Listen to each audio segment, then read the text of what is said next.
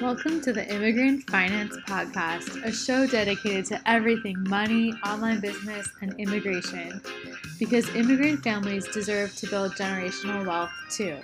I'm your host, Adina, social entrepreneur, immigration attorney, and financial educator and coach for immigrant families.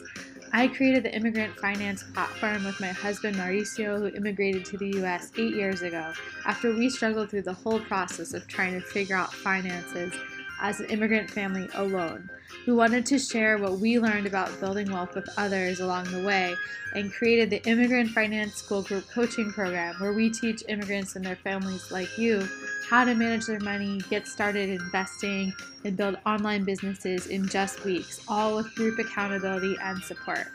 Our clients have been able to get started investing and develop lifelong plans to build generational wealth regardless of their immigration status, actually launch an online business they've been dreaming of starting for years, bring in enough income to leave a job with a shitty boss, and book up their calendar for the rest of the month just after announcing their new coaching business. I'm coming to you with a new show several times a week with stories about online business lessons, money and mindset insights, and guest interviews to help you become financially empowered. Each episode will switch between personal finance and online business topics. Now let's get to this week's episode.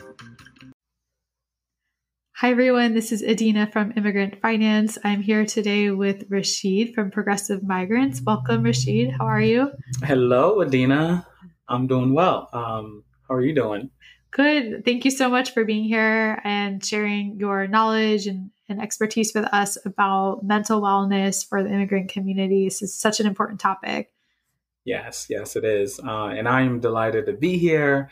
I'm so excited at this opportunity to be able to just amplify the immigrant voice.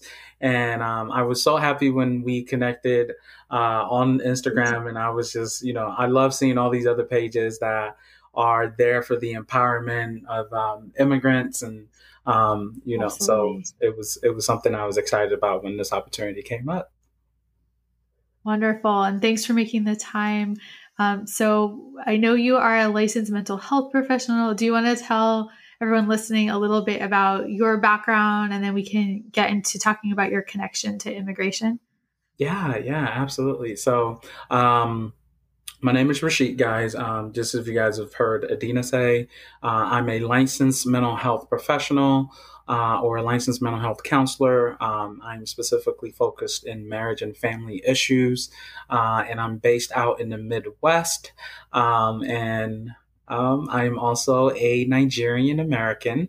I was born in Nigeria, and however, my family immigrated into the U.S. when I was about 11 years old, and I've pretty much lived in the U.S. ever since. So wonderful. Thank you. And tell us more about that experience immigrating here at such a young age, and how that's informed your view on mental health, and particularly for the immigrant community. Yeah. So my immigration process is, I'm sure it's kind of like many others. So my family immigrated when I was about 11 years old. My family had won the American visa lottery. I'm not sure if this is something that a lot of people are aware of, but there is a visa lottery that is played, and it gives millions of family an opportunity to come into the U.S. And become citizens at some point later on. And my family had won this lottery, and wow, that's how we ended up being able to come to the U.S. It was such a blessing. I think my family was going through such a rough time at that period, and I think it could not have came at a better time. So we were happy at that opportunity. We immigrated into the United States, and we were excited. We moved to Indiana, and we pretty much have not been able to make it out of Indiana ever since. So that's just a little bit about my background. How did you all pick Indiana? That's an interesting story. I have an uncle that lives in New York now, but he had previously lived in Indiana for quite some time. And Okay. so he had a lot of connections in Indiana. He knew a lot of people here. And when we first moved into to the US, we actually moved to New York and we were staying with them as a transitional phase. And, you know, he Hmm. just at some point he was just like I think Indiana might be a better fit for you guys. My parents were a little older when we immigrated. My dad was Hmm. in his 50s and my mom was in her 40s, and so that was Okay. pretty late. So my uncle was just like, I think for you guys having four kids with you, it's going to be New York is going to be a little rough. It's going to eat you guys up. So he went ahead and was like, I could make some calls in Indiana and I could see if I can, get you guys set up with housing and everything. And he did. And the Nice. rest was pretty much history. So, Yeah. Wow. So how was it being a kid from Nigeria landing in Indiana? And what was that like for you? oh man, that was such an interesting experience because man, it was so much culture shock. Like, Yeah. I remember seeing my first snow. I remember, my first Christmas experience, and the holidays around here, like the home decoration. That was something that just blew me out of the water. Like I'd never seen people decorate their house so much, and like people went all loud and. Um, yeah, there was a lot of things that came as a culture shock. The language, growing up in Nigeria, I was always like formally educated in English because English is the national language in Nigeria. So whenever you were in the Mhm. education system, you would be educated in English. But Nigeria was colonized Mhm. by Great Britain, and so a lot of our vocabulary were of Great Britain origin, and so Mhm. when we immigrated, although I was speaking English and I understood English, um, it was still such a culture shock learning that the English that I knew wasn't the English that they spoke Yeah. here. It was like it was different. Right. The dialect and the accent was different, and it wasn't just different in the Midwest, Yeah. but it was also different from the East Coast, which was where we had first moved Mhm. to. So it really was a culture shock, like it pretty much all rounds. So yeah, I can only imagine. yeah. And what led you to go into this profession?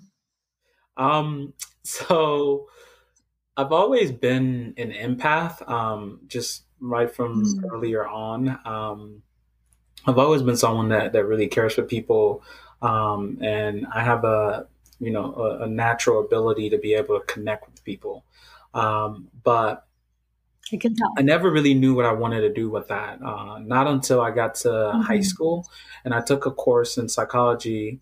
And I remember just having moments of like, it was like a gradual moments of like clarity. I remember just thinking like all of the stuff I was learning in my psychology class were just so cool to me and so interesting. I thought the teachers were the coolest, like the psychology teachers were the nicest and Mm. the most like well-rounded individuals. I remember watching Dr. Phil one day, and I remember he was helping Mhm. this family out, and I remember looking at the TV and turning to my parents, and I said, "I could do that. I feel like I could do a better job than that." uh, That's so and awesome. because I remember, like it was television, and so there were some entertainment things that some entertainment components of it where he would want to make sure it was entertaining. And I just remember feeling like, man, that is so Mhm. insensitive. Like I could be way more effective than that. Um so um I think the idea was pretty much birthed in me since then. I I think I was either a sophomore or junior in So high school at that point. And I just remember just going the rest of my educational career, being focused on that one thing and going after it. And, you know, I don't know, seven, you 10 years knew you later, were and meant to do here it. we are. The rest was history after that. But I think a lot of what also drove me to it, on the other end, was I was such a introverted person, but as you would probably know, like a lot of introverts, we do a lot of taking in information, and so we would process a lot of what we would see. And I just remember seeing a lot of things, like a lot of dysfunction within the Nigerians, that I would see in our community. There, in particular, like there were a lot of issues between the different generations, between the parents and the children. I would see a lot Mhm. of my peers get sent back to their native country, Nigeria or Senegal or Guinea. And it was just it was a thing. It was like this known thing that, like, oh, when you raise your kids in the US, you got to be stern and you got to be this. And I just remember that just never sat well with me, because that wasn't the nature of my relationship Mhm. with my parents. And I just knew that, it didn't have to be like that. And so I was intrigued by, like, what it meant to have a healthy family. And so, Mhm. as I grew older, obviously, my interest kind of grew in that, and I knew there had to be a way of, like, being able to have a really solid relationship with your children, as immigrant parents and as an immigrant child. So, and I didn't feel like there Mhm. were anybody.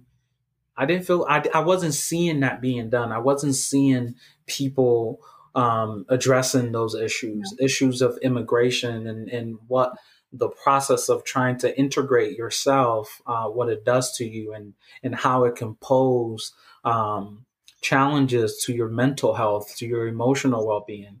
But it Oh, was yes. happening. I was seeing it, but nobody seemed to be talking about it, Yeah. and people didn't. They just they weren't paying attention to it, or it wasn't something that was amplified. So, yeah. Wow. It sounds like you were observing, as you're saying, as an introvert, being able to take in all this information.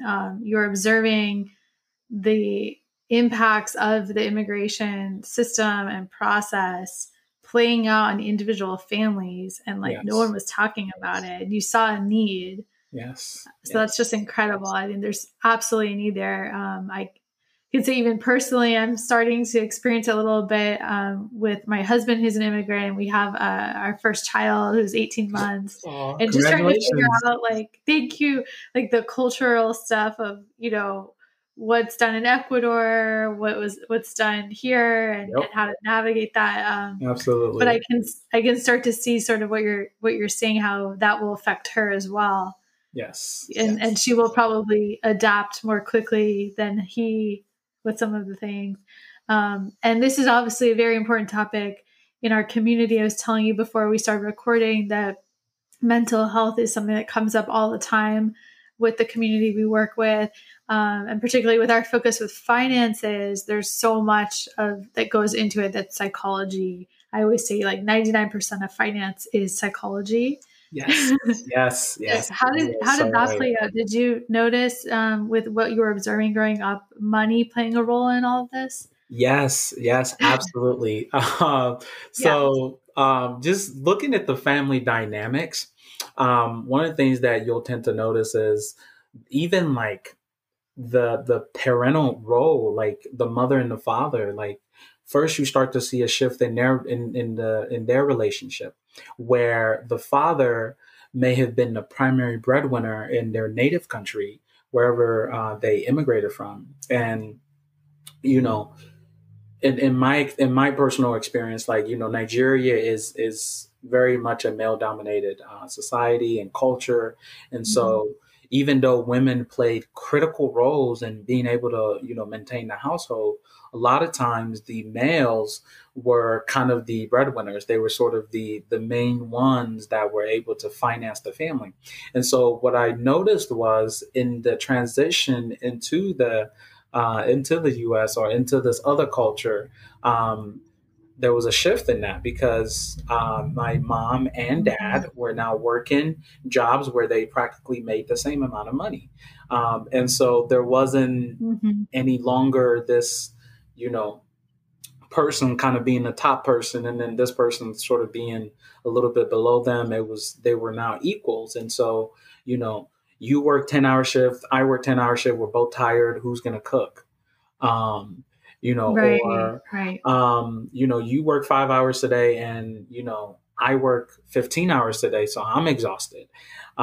We've got kids, we've got to Mm-hmm. feed them, and so there was a shift in that family dynamic, and like the finance also obviously it changed. Like money was something that was always it was always saved. It was all like it was such an important thing that it gave power to the male in the previous community that we grew up. Mm-hmm. But then immigrating here, it was like now the power is equal, but we still combine. We have enough to get us by, and we out of that enough, we still need to send back to help out with people that are still back home, like Yeah. distant relatives. And so money was also it was always made such an important thing. And the one thing that I remember learning about finance growing up was save it. Try to save as much of it as you can. Um, and there wasn't enough of invest in it, which was something Mm-hmm. that you know unfortunately it took me becoming an adult to sort of come to that awakening that wealth is not necessarily built by savings and working your Yep. 9 to 5. um, you sort of have to you have to take the next step above that in making sure that you really invest your money kind of going above and beyond just that savings. You want to have a savings. Yeah. However, when we're talking about generational wealth, or wealth that would really last a lifetime, you really do have to start um, you know, allowing your money to also work for you, and you not just working and chasing and chasing Absolutely. and chasing and just storing it up and storing it up, because it's just you can't build wealth like that. You can only build enough for you to kind of sustain you, and there will not be enough to kind of go the next Right. generation. And yeah, so yeah. Absolutely. I'm really interested to hear your thoughts on the role psychology plays in what you just described. Yeah, because we talk a lot about scarcity mindset, how that plays out Mm. for everyone with money, and Yes, always the yes, fear of not having enough. But particularly with the immigrant community, it plays out in a different way.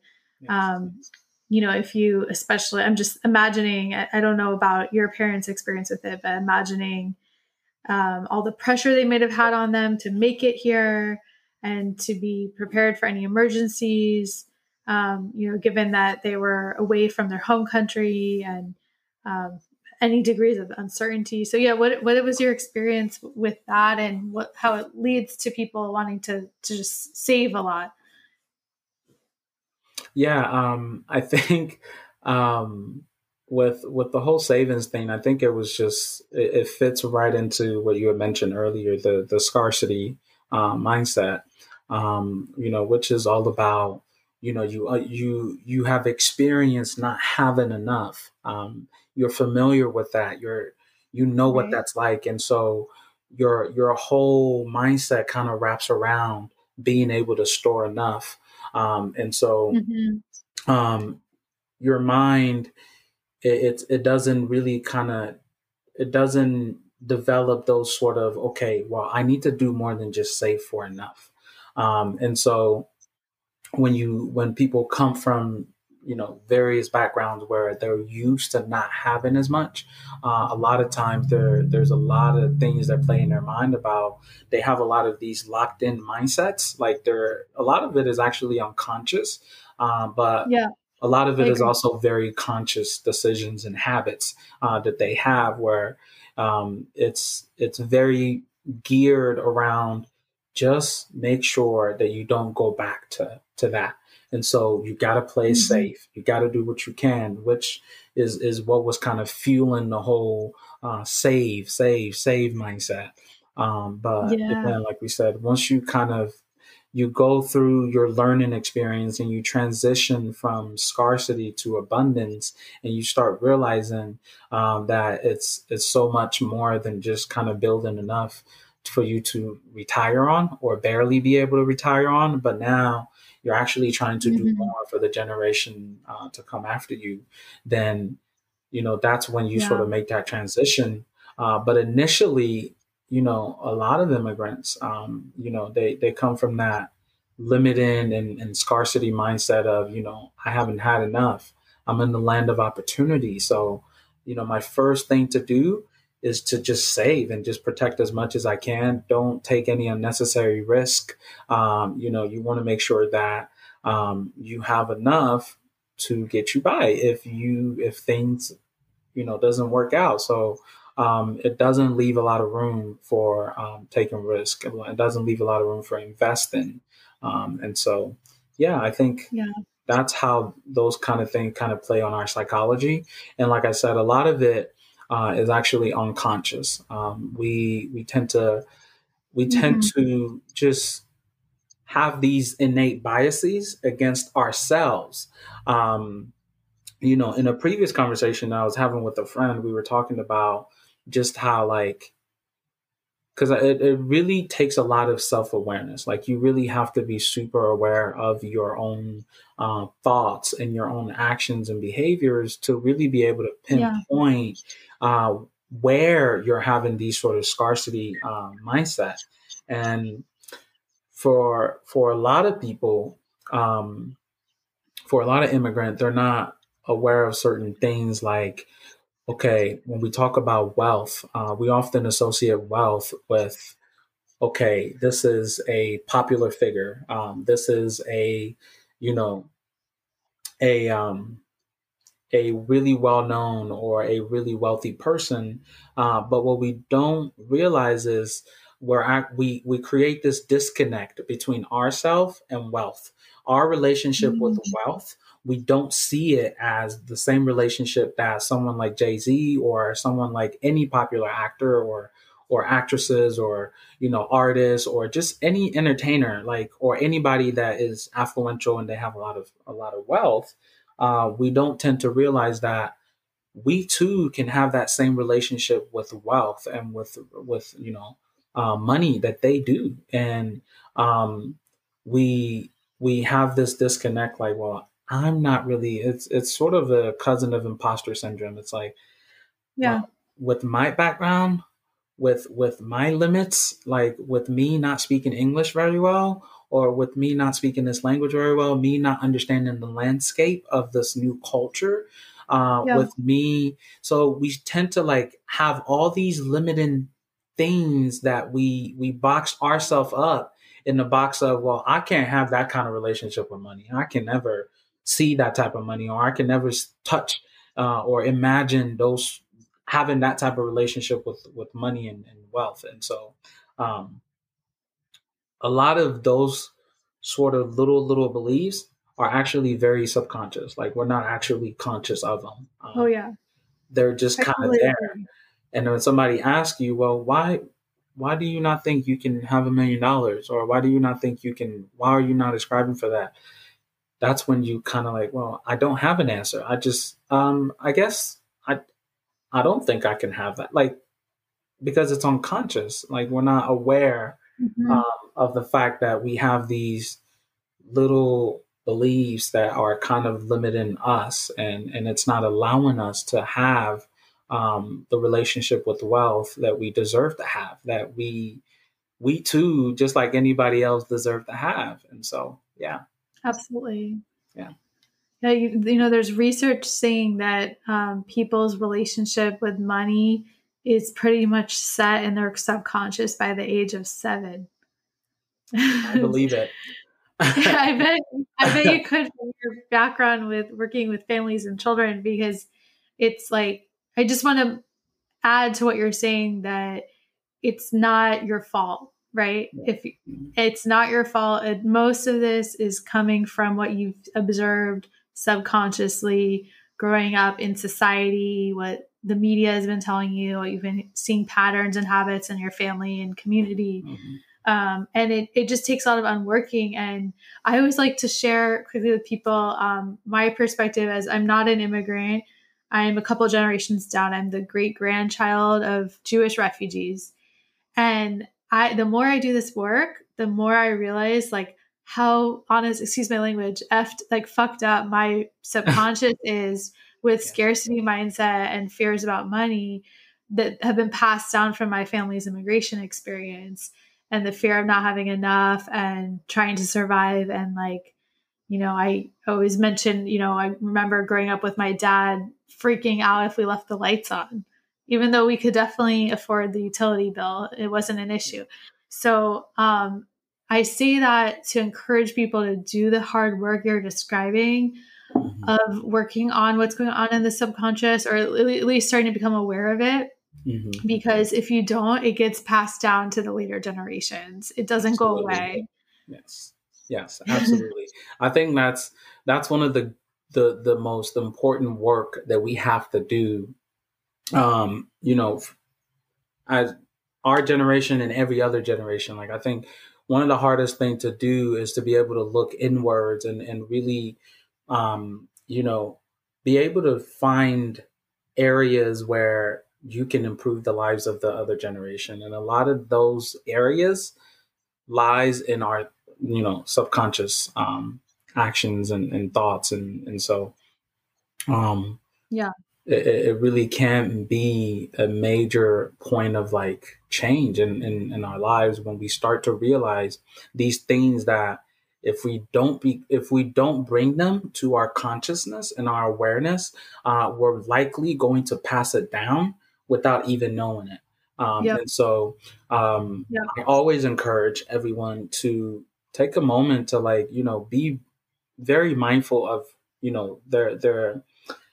their habits, their choices, their thoughts, their beliefs. And, when they take the time to do that, some people, they may need to go to therapy to do that. Some people are perfectly able to sort of do that on their own, if they're really introspective type of individual. But, if we struggle with that, and we find that, we're not really making the kind of progress that we want to see, but we know there's room for more.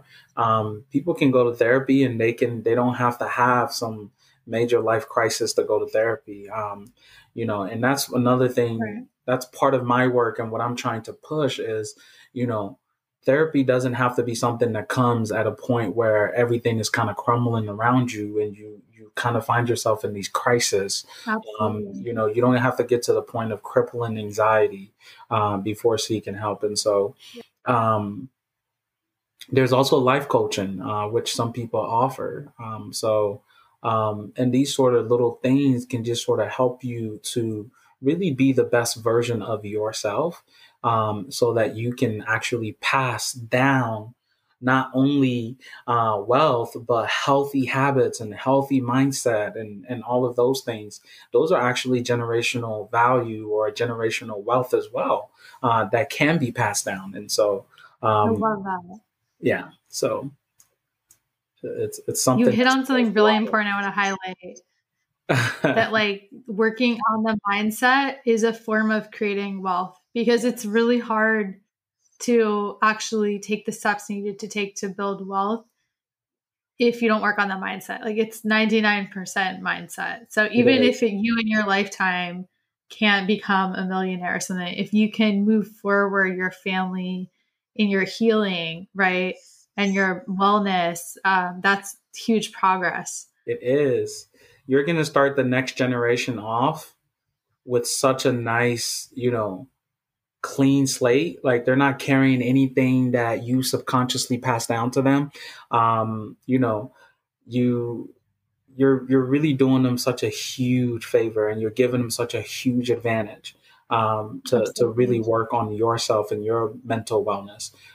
So I think it's something that we really need to start amplifying, the fact that, you know, passing down healthy relationship and healthy mindset is actually a way of actually building abundance for the next generation. Absolutely.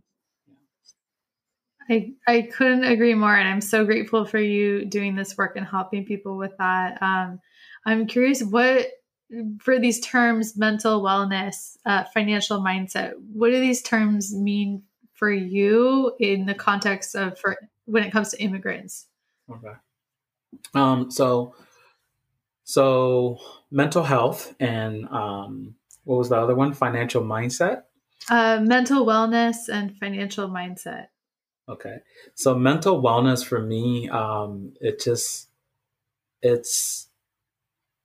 it's being healthy, being at being your best self, being able to realize your greatest and best self, the best version of yourself. Obviously, it takes a lot of work to really get to being our best self. And honestly, as long as we're continuing to make efforts to try to better ourselves, I think we're always at any given point going to be at our best self. Um, you know, um, but for me, mental wellness is being able to live a life that, you know, you have peace, you have freedom, you have um, you have healing, because I think there's a lot of healing that needs to take place. But you're just in a mentally, physically, and emotionally freeing and liberating place. I think that's what mental wellness means for me. So, That's um, beautiful. Thank you for articulating that. oh, you're welcome. That's a really good question, by the way, because I don't think I ordinarily think about that every day. But the second word or the second term was financial mindset. I think for me, financial mindset, it's definitely something that I had to grow in the past few years. Um, my financial mindset used to be very poor in terms of it wasn't something that I was conscious of. I was very unconscious of a lot of my habits with money. Um, but Mhm. now, fast forward, I've been able to make such tremendous growth in understanding and fixing my relationship with wealth and with wellness when it comes to finances. Finance is not something to be avoided. As a matter of fact, as we all know, whatever you avoid is going to be that thing that keeps growing and growing and growing. Um, Yes. so um, financial mindset just also means having, you know, the freedom, um, you know, financially to be able to do what you want, to have the mental or the peace of mind that you need with money, and not Yeah. necessarily allowing money to sort of drive your everyday decision. You don't have to wake up and feel like you have to do this or you have to do that. Um, you know, it's about being able to have the freedom to say, you know what, this is what I want to do. This is what feels good to me today, or this is what um, my my higher purpose is calling me to do today, and that's what I'm going to choose to do instead of go do that, because, you know, I'm not worried about not being able to pay my bills in 2 years, even not even just in a month, but, you know, because you're really that free, and you realize that money is it's something, it's a tool. It's not anything that, you Mhm. know, you have to hang your life on. Like it really is just a tool, and you can choose to use it to your advantage. You can use it to, yeah, to your advantage, to change your life for the better and the lives of other people around you. And you know, yeah, that's pretty much it. Absolutely. Um, and understanding that So well there's an said. I abundance of it. completely agree. There's an abundance of wealth and money. Money is a never ending thing. And so, you have, It's energy. yeah, it's endless. And so it's an endless resource. And so, you know, I can strive to get as much of it as I want, and the universe will hand it to me. The universe will assist me in getting it. It doesn't have to be this thing where, I'm constantly chasing and chasing and chasing it, and I can't catch up. But if I focus on my, Hmm. you know, financial mindset and I grow my financial mindset, I can learn the skills that I need to not have to chase it. Um, because it's really not meant to be Hmm. chased. Whatever you chase will sort of run from you. Is the saying that I've heard so many people Wow. say. Whatever you're chasing is going to run from you. So money is not meant to be chased. You're Yeah. meant to have a loving relationship with money, and so it's extremely important that we understand that. And I think through money mindset and financial mindset is how we can get there. So, That was very powerful, I have to say. I've been studying this stuff for a while now, and I really appreciate how you described it.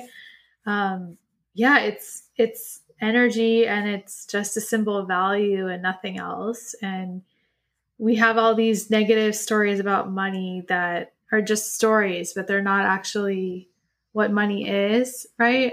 They can be rewritten.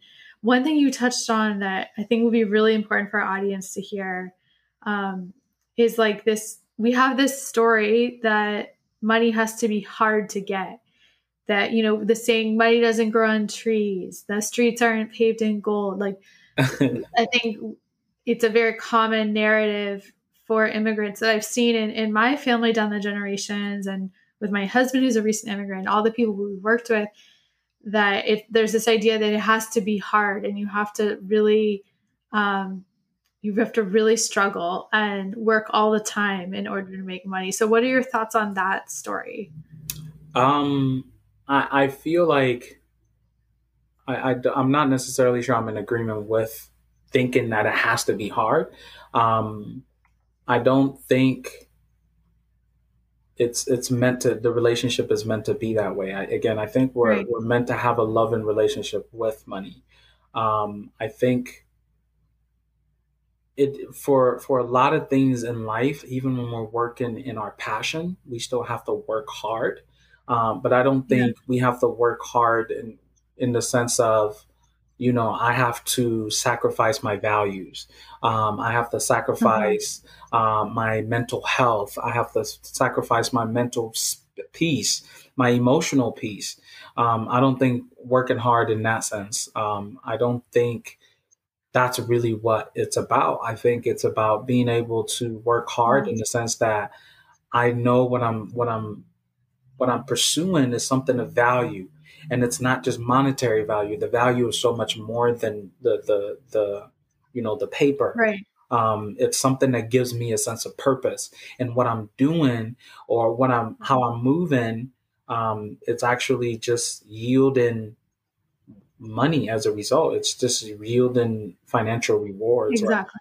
you know, if you're money savvy, if you know how to invest your money properly and you learn the tools and skills to be able to do so, you find that it really just does become this sort of game, and you're no longer, you know, sort of in this scared state where you're just like chasing and chasing and chasing. You learn that, I Hmm. have the skills to be able to sort of put my money into something. I have to have the skills to be able to pick out the right things, look at my risk, manage my risk.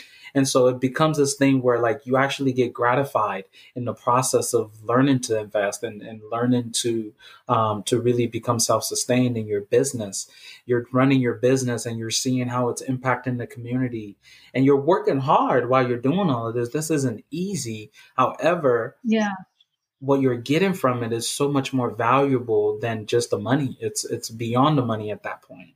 Right. And so that's Because how it's your I kind of purpose. feel about that. Yeah. Yeah. So Sorry, go ahead. no, but yeah, like I think that's what I kind of take from that. I think anything worth having, we do have to work hard for it. Our dreams, our goals, our aspirations, um, we do have to work hard for things, but I don't think working hard in the sense of, compromising our values, compromising our inner peace, Mm, our integrity. Um, Not like that.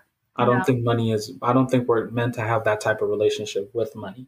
But what I think a lot of people refer to Yeah. is, doing just that, like doing things that, they don't feel in alignment with, working jobs that they don't feel in alignment with. And they're just sort of like, well, money doesn't grow on trees. So I have to just keep doing these things that don't necessarily serve my higher purpose or serve my inner Hmm. peace. So, Absolutely. Yeah. And that's why I really focus on teaching people like how to really get in alignment with your soul purpose and to follow that and pursue that. And when you do that, I believe everyone is meant to have some impact on the world and others and help others. It's just a matter of whether we get the opportunities in life to reach that point, right? But everyone has a purpose. And when you can do that, money follows because you're doing what you're meant to do and you're providing yep, value. And money is just a reflection of value, and that's it. yep, yep, absolutely. That's it. I like Yeah. that. Money, it really is just a reflection of value. And when you're doing something of value, um, it's going to come. And that's what we talk about with, building that relationship with money where you're not chasing it because it's going to keep running from you. But when you learn to sort of build a loving relationship with it, then, it'll be nice to Yeah. you.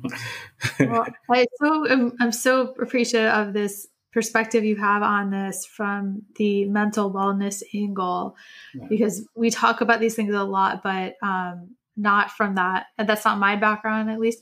Yeah. So it's really nice to hear kind of similar messages coming from you, and to have it through that lens. I really appreciate it.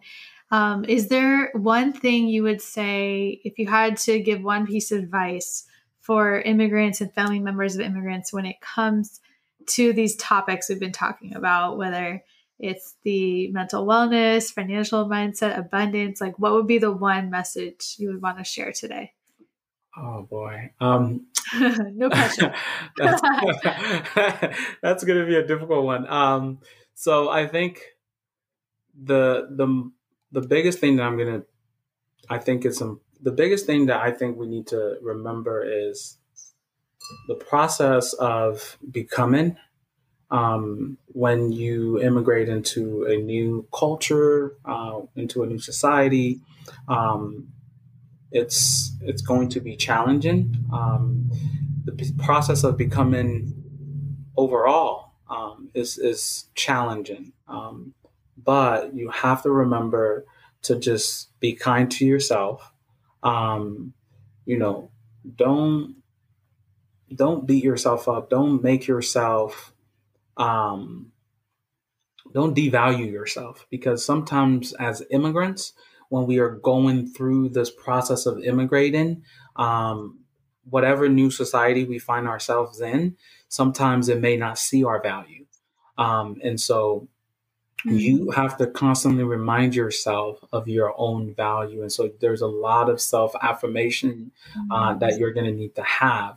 Um, and when you don't lose your value and you don't ever forget, that you are someone of importance and someone of value, I think you will always find yourself, and you'll always be able to sort of align yourself with your purpose.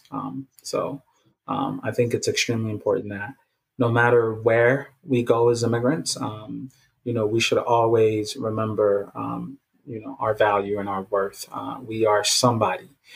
We are not just a nobody.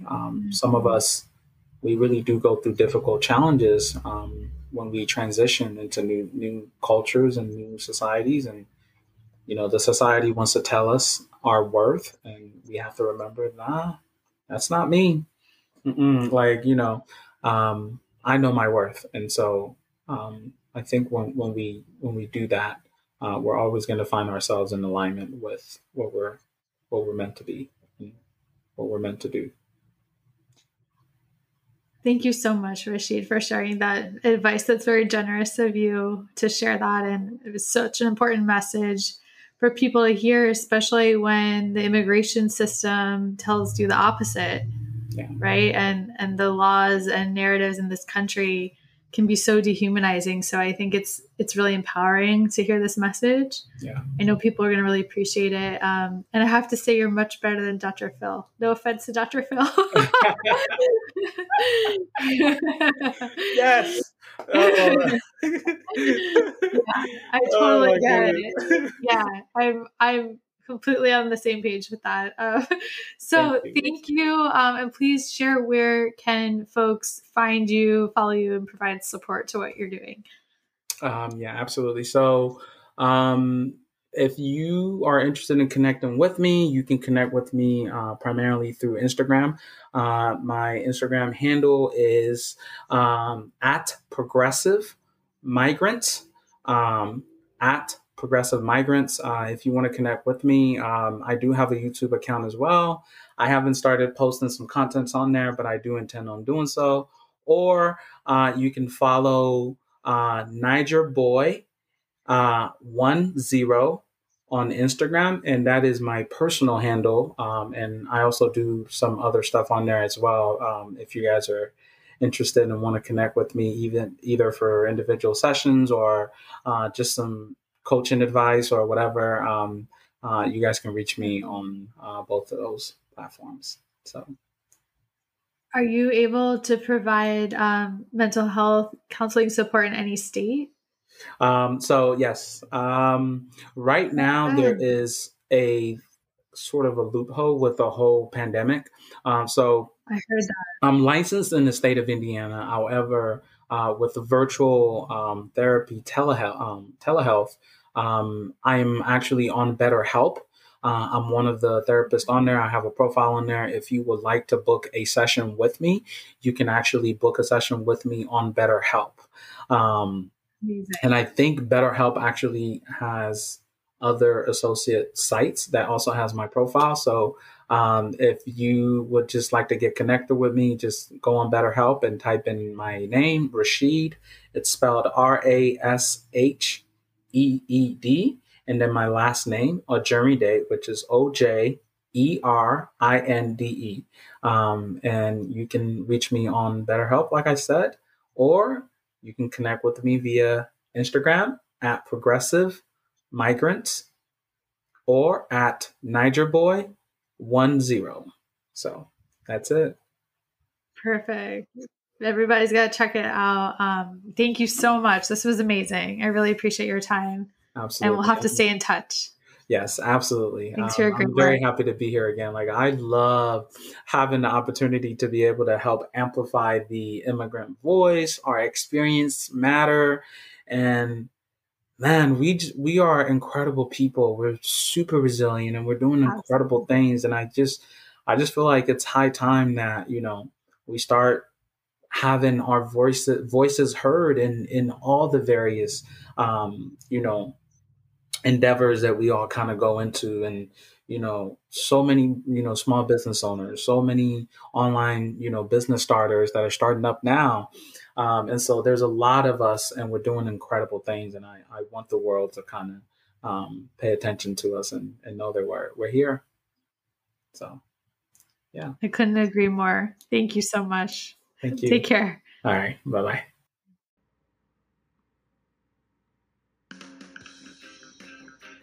Thanks so much for listening to the Immigrant Finance Show. Make sure to subscribe to the podcast if you haven't done so already, and leave us a review so we can reach more people to help. Also, did you know we started a free Facebook group for immigrant families who want to build generational wealth? We're doing free monthly trainings covering everything from investing to online business. Plus, you will be in there with a network of other inspiring members of our community. Make sure to join us at facebook.com/groups/immigrantfinance. And we'll see you there.